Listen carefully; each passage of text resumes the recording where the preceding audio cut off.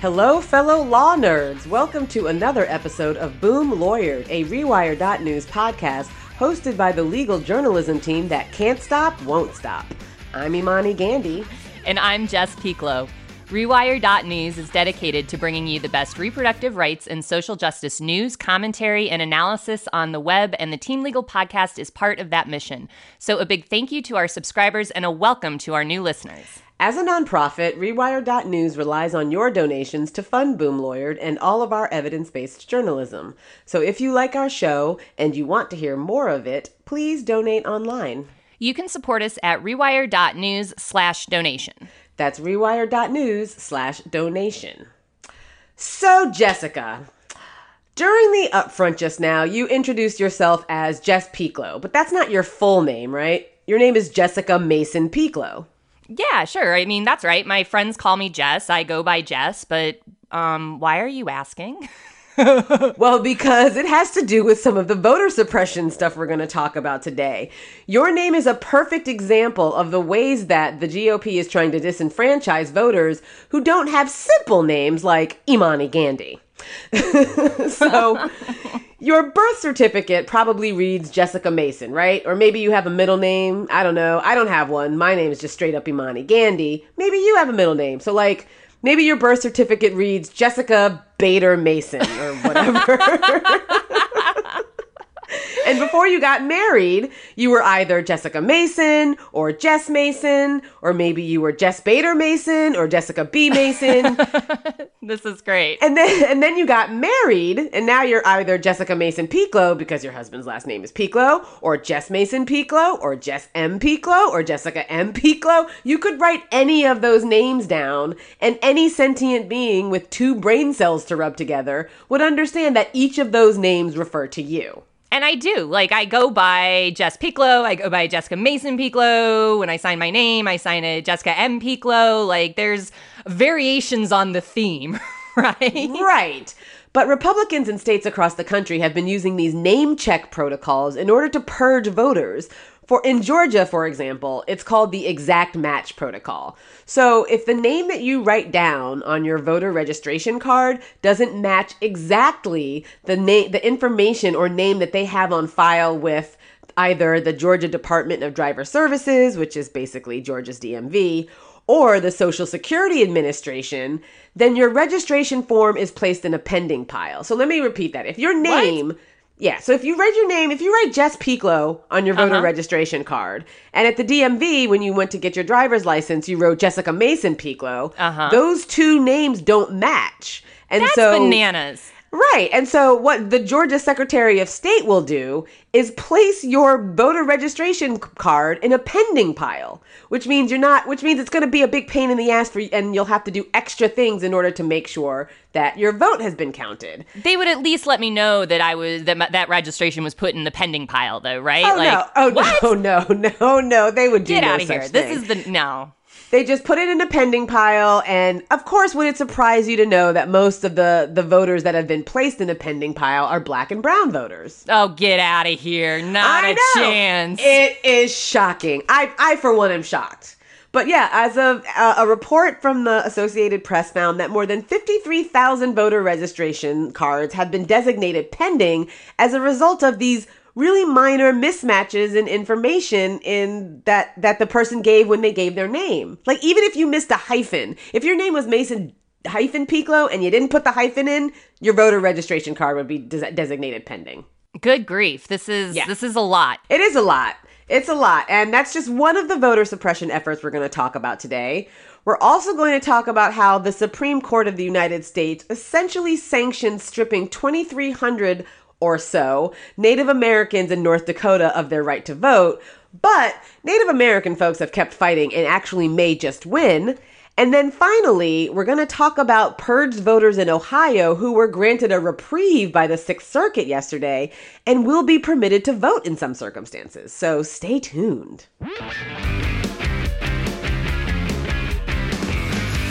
So in the upfront, we talked about the ways in which Georgia voters are being screwed. And obviously, it's going to come as no surprise that it's not white voters who are being screwed, but it's black and brown voters. No, really, I have my best shocked face on right now. I'm sure you do. But before we get into that... With an extra bold lip, even. Would you call it a bee-stung lip? But let's back up for a minute. Okay, so Brian Kemp. Brian Kemp is running for governor against Stacey Abrams. Stacey Abrams could potentially be not only the first black female governor of Georgia, but the first black woman governor of any state in the country. And if Brian Kemp loses, he'll be the first Republican to lose since 1998. So there's a lot at stake here in this race. One of the things that's kind of fucked up to begin with is the fact that Brian Kemp is not only running as governor, but he's also Secretary of State of Georgia. So that means he's overseeing the election that he's running in. That is just so messed up. However, though, this is like par for the course with some of these Republicans, right? Our buddy Chris Kobach is doing the same thing out in Kansas, like working to disenfranchise a bunch of folks as Secretary of State while also running for governor of that state. It seems to me that should be a clear conflict of interest, and you should be forced to like turn over your Secretary of State duties to your deputy or to somebody else. That just seems rational to me. Yeah, it's a mess. It's a total mess. But this isn't about Kansas, is it? This is about Georgia. This is about Georgia, and it's about Georgia's exact match program, which is preposterously flawed. Now, there's some good news and there's some bad news. I'm going to tell you the good news first. Oh, good. There are 53,000 voter registration cards that were designated pending. So that's that pile that we talked about in the upfront, right? Like, right. I didn't have that hyphen, and so they threw my voter registration in some pile of paper somewhere. Exactly. And due to all of the pressure that organizations like Black Voters Matter and a lot of grassroots organizations, Kemp has basically finally been forced to say that, even if your registration is designated pending, all you have to do is show up with the proper ID at the polls, and, the poll worker will look at your ID and you'll be able to vote. I mean, the voter ID laws in and of themselves are oppressive, but we're not talking about that today. We're just talking about the fact that Kemp was sort of forced into this position whereby if you're designated pending, just show your ID. But that doesn't help people who are having their citizenship questioned, right? No. So there's a big kerfuffle going around about immigration at pretty much all levels, like all across the board, like whether it comes to the migrant caravan or whether it comes to, detention policy. Immigrants are under siege, and their voting rights are also under siege because, for example, if you are newly naturalized, that newly naturalized status probably, or at least may not, show up in the Georgia DMV or the Georgia Social Security Administration databases, which are used to match the name on the voter registration card and the file, whatever information you have in the database. So if you're newly naturalized, that information might not yet show up. And so you're going to be forced to show proof of your citizenship. And so then that becomes a problem because people are being incorrectly flagged as non-citizens. And even if they produced their citizenship proof when they registered to vote, that doesn't matter because they've been designated as pending. This is just, we know Republicans are trying to cheat to win, right? But all of this exact match stuff is just so bananas, not only because of some of the obvious targeting, but from a bureaucratic institutional inertia standpoint. It takes a while for government agencies to update their records. This is, our states aren't necessarily using all of the most up-to-date technologies and processes available because they've often been not funded. There's this whole long litany of causation here in terms of what this is, but then to, sort of manipulate the manipulation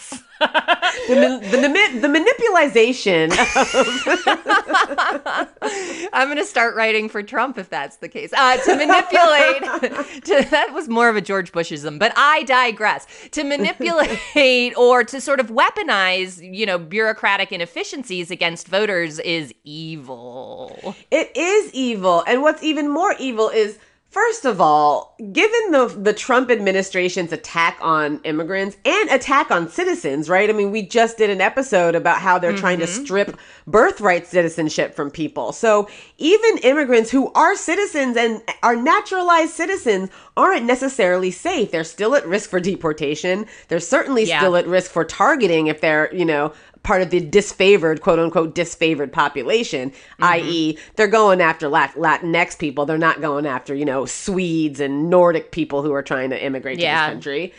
So, but setting aside the fact that it's actual voter intimidation to enforce these sort of prove your citizenship rules, given the fact that even if you are a citizen, it might not matter.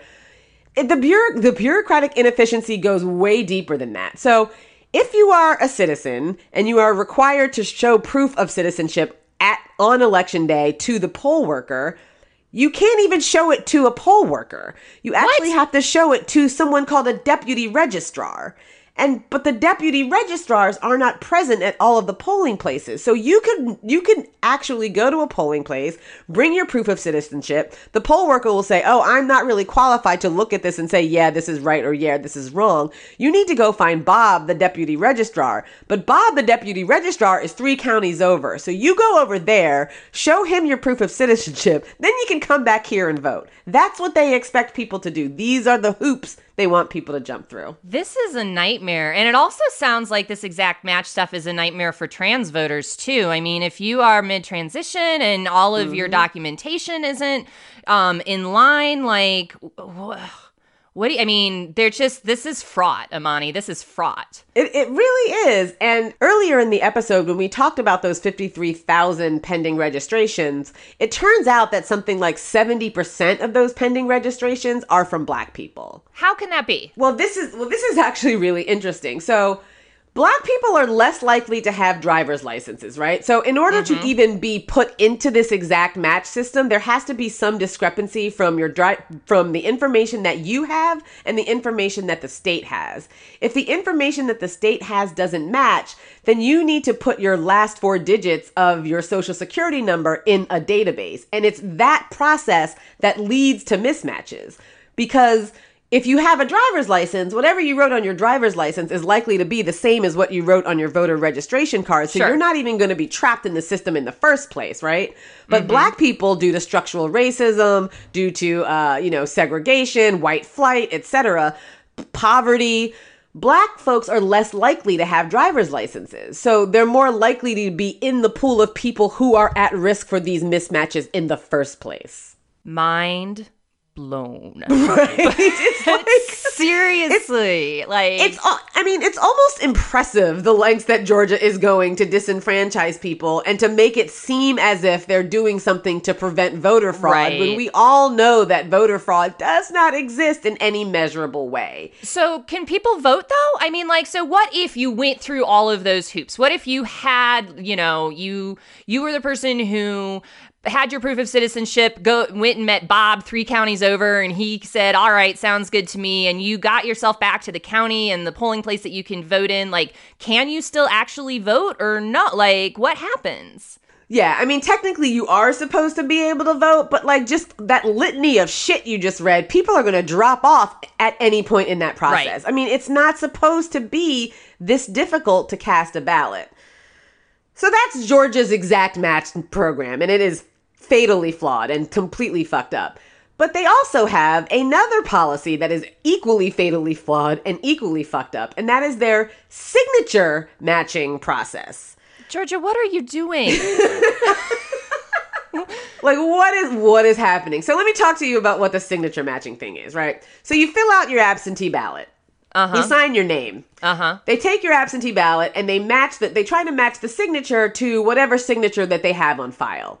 If your signature is different in any way, they're going to reject the ballot. Outright reject it. Not even going to tell you about it. They're just going to reject it. Now, if you think about it, this policy is super xenophobic because a lot of Asian American folks who don't speak English as their first language and who don't have Western script in the way that they write their names necessarily are going to sign their names in a variety of different ways. Yeah. And if it mismatches, then their ballot is not going to be counted. What about people who are elderly, right? Like my mom, who's now 73, signs her name a little bit differently than she did when she was 22. It disenfranchises elderly people.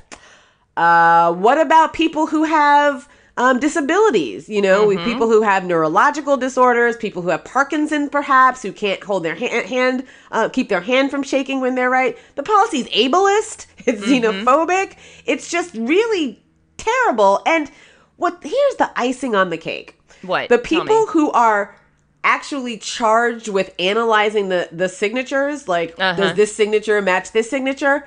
Are they trained handwriting analysts? Analysis? That's not a word. Analysts. Analysis? Analyses? I'm going with no. Survey says no. They're just regular ass people who have no training whatsoever in handwriting analysis and have no business, no authority to be looking at a ballot and looking at a voter registration card and deciding these aren't the same, so I'm just going to toss them. I mean, this is like, as you were going through the signature match, I mean, it was like the name match was one thing.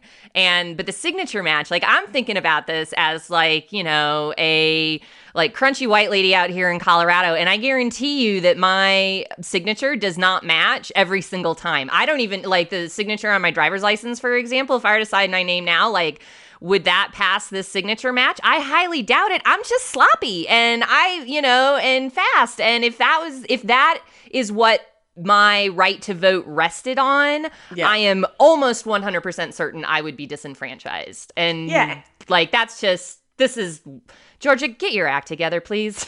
Yeah, and I'm not a crunchy white lady from Colorado, and I can also tell you that my signatures vary wildly. I used to practice my signatures when I was in law school because I knew at some point I'm going to get to sign legal briefs, and I want to make sure I have a really super sweet signature. Exactly. So my signatures I did the same thing. I think all lawyers do. But my signatures are all over the place, and now that I don't practice, it's just basically gibberish. So, I mean, the fact that Georgia is conditioning people's right to vote on whether or not they use the appropriate apostrophe or hyphen in their name, or whether or not their signatures match exactly now what they did when they filled out their voter registration card based on the untrained analysis of regular ass people. It's appalling. And all of this enforcement to keep a black woman out of office. Really? I mean, that's what it boils down to. They are they are afraid of Stacey Abrams. But the one thing that I think that Stacey Abrams does have going for her is that in her campaign process, she built in voter suppression. Like and that's sad, actually, right? Oh, like man, if what you're a running for commentary office, that is. And you have to actually carve out like a bunch of people who would vote for you but are not going to be able to, so you have to campaign even harder. That just makes a mockery of our entire voting rights system. Everybody out there on the ground in Georgia who are working their tails off to get people registered and to get them to the polls and voting and have their votes counted, I appreciate you. Thank you for that work, because this is some stuff that you're up against, and that's just one state. Yeah, honestly. And for those of you who are interested in learning more about what's going on the ground, I would suggest that you follow on Twitter Latasha Brown and Black Voters Matter. And I think that's and really important. Anoa, yes, too. and Anoa Changa. Go with the way with Anoa. Follow her. She's all over this stuff, and I think it's really important. I wish it was only one state, but like it's not, right? Oh, no, it's not. We're gonna talk about North Dakota now, and my God.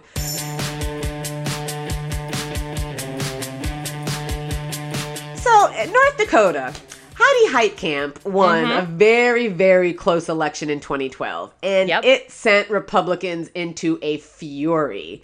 I mean, if I remember correctly, they were like trying to get her. They were trying to beat her, right? Republicans wanted her to lose. They wanted one of their own to lose because they don't like her. Yeah. And so Heidi Heitkamp won with the help of the Native community in North Dakota. She won by something like approximately 3,000 votes. Whoa. And this is important because in North Dakota, the Indian folks who live on reservations don't have residential addresses, and that's not through any fault of their own. There is a coordinator in North Dakota that is supposed to make sure that people on reservations have residential addresses and that those addresses actually match the map like where your house is on Google Maps, Yep. and that address also matches information in state databases. Now, would Okay. it surprise you? Would it surprise you if I told you that the entire system is so screwed up that there are people living on reservations who have multiple addresses who, in fact, live on multiple streets? That would surprise me not at all.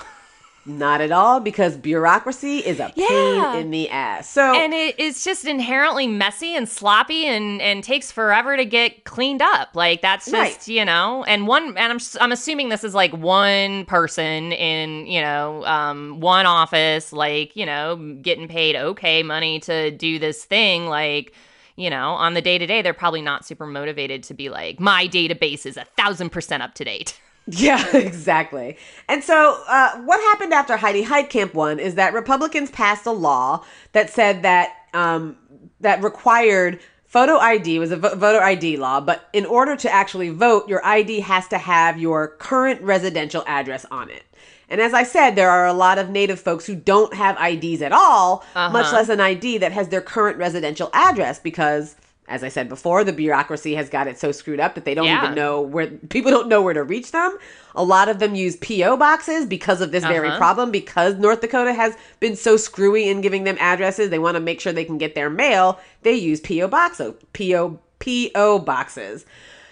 And so the Spirit Lake tribe, they filed a lawsuit. They filed a lawsuit challenging this law on its face, which basically means applied across the board, this law is unconstitutional. It is unconstitutional to require ID with the current residential address. That's kind of like the block it out of the gates, right? Like, right. No matter what, this is unconstitutional. There's no way to save it, so screw it and block it.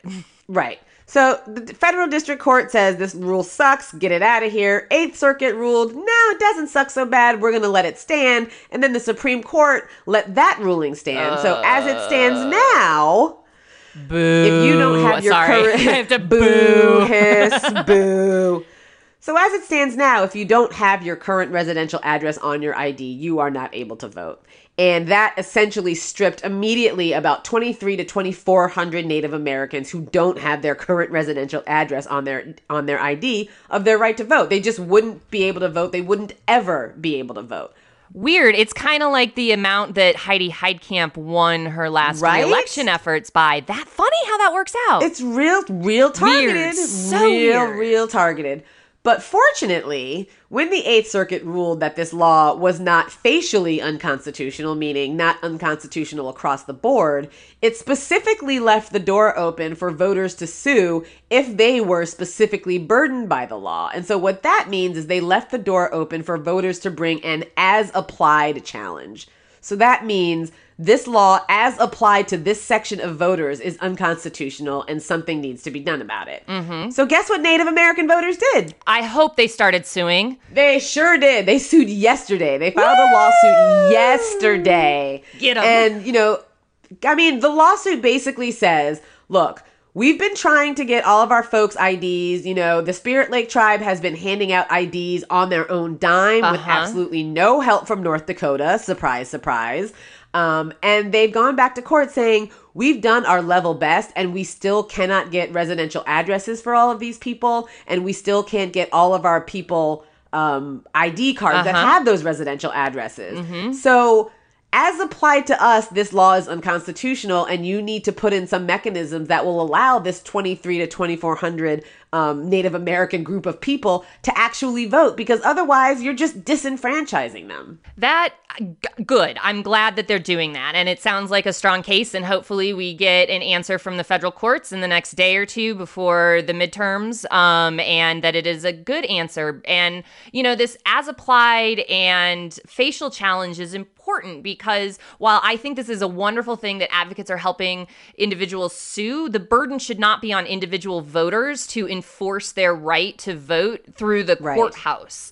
And so this is a good thing that people are able to still do this with the as applied challenges. But this is where we're at, we are at the point where when it comes to certain rights, like the right to vote, and this facial and as applied challenge comes up in the abortion rights context too. We're seeing that come up there, where the law is literally requiring the people most burdened and most affected by it to beg for their rights to a federal judge individually. And this is a dark place. This is the upside down. We do not want to be here as a country. So that's what's going on in North Dakota. They filed an emergency TRO. I think it will be granted. I read the papers, but we're just going to have to wait and see. So let's move on and talk about Ohio.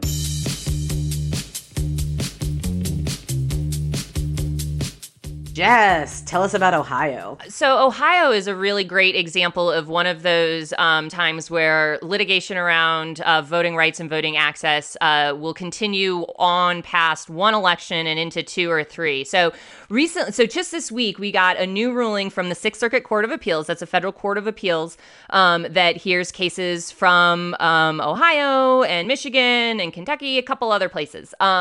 They ruled in a case that we've covered on the show before in January about Ohio's voter purges. And so for listeners who maybe didn't catch the January episode when we went through voter purges in Ohio, what Ohio was doing was basically under the guise of quote unquote, scare quotes, cleaning up its voter rolls, was effectively just purging folks off the rolls if they hadn't responded to what was like a, sort of form postcard mailer that said, hey, we noticed you didn't vote in the last election. Are you still in town? And I mean, I would have probably tossed that and been like, who cares? What? Like, my right to vote also means my right not to vote. Get off my back. Right? Exactly.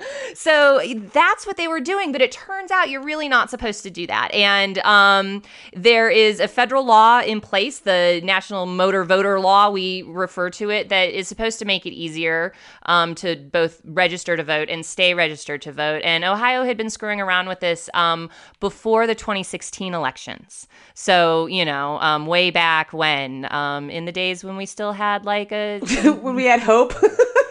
We had hope. Like, that was lifetimes ago. Seriously. I remember hope. I remember. Anyway, yeah. Hope used to feel good. But so that case went all the way to the Supreme Court, and, surprise, surprise, the Supreme Court said, well, what you're doing is kind of shady, but we think it's probably okay, and blessed it. And then, great, right? So Ohio keeps doing this, but very much like the North Dakota case, voters who were affected said, well, hold on. We were disenfranchised. We were improperly purged from the rolls, and so you need to let our vote count. And they continued this litigation well past 2016, past the Supreme Court's decision that the as-applied challenge, the facial challenge was no good.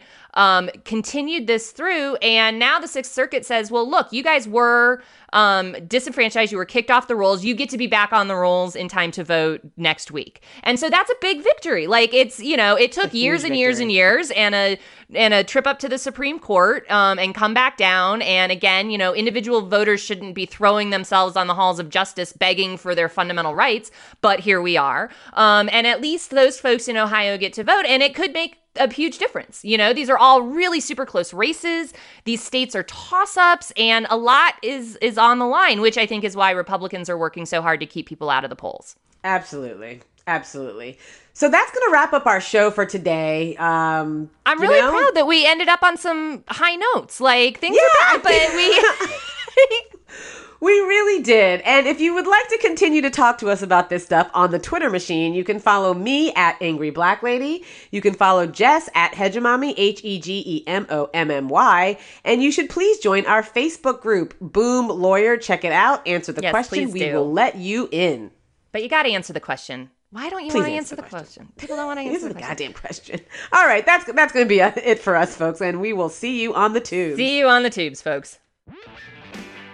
Boom Lawyered is created and hosted by Jessica Mason-Piccolo and Imani Gandhi. Our producer is Nora Hurley.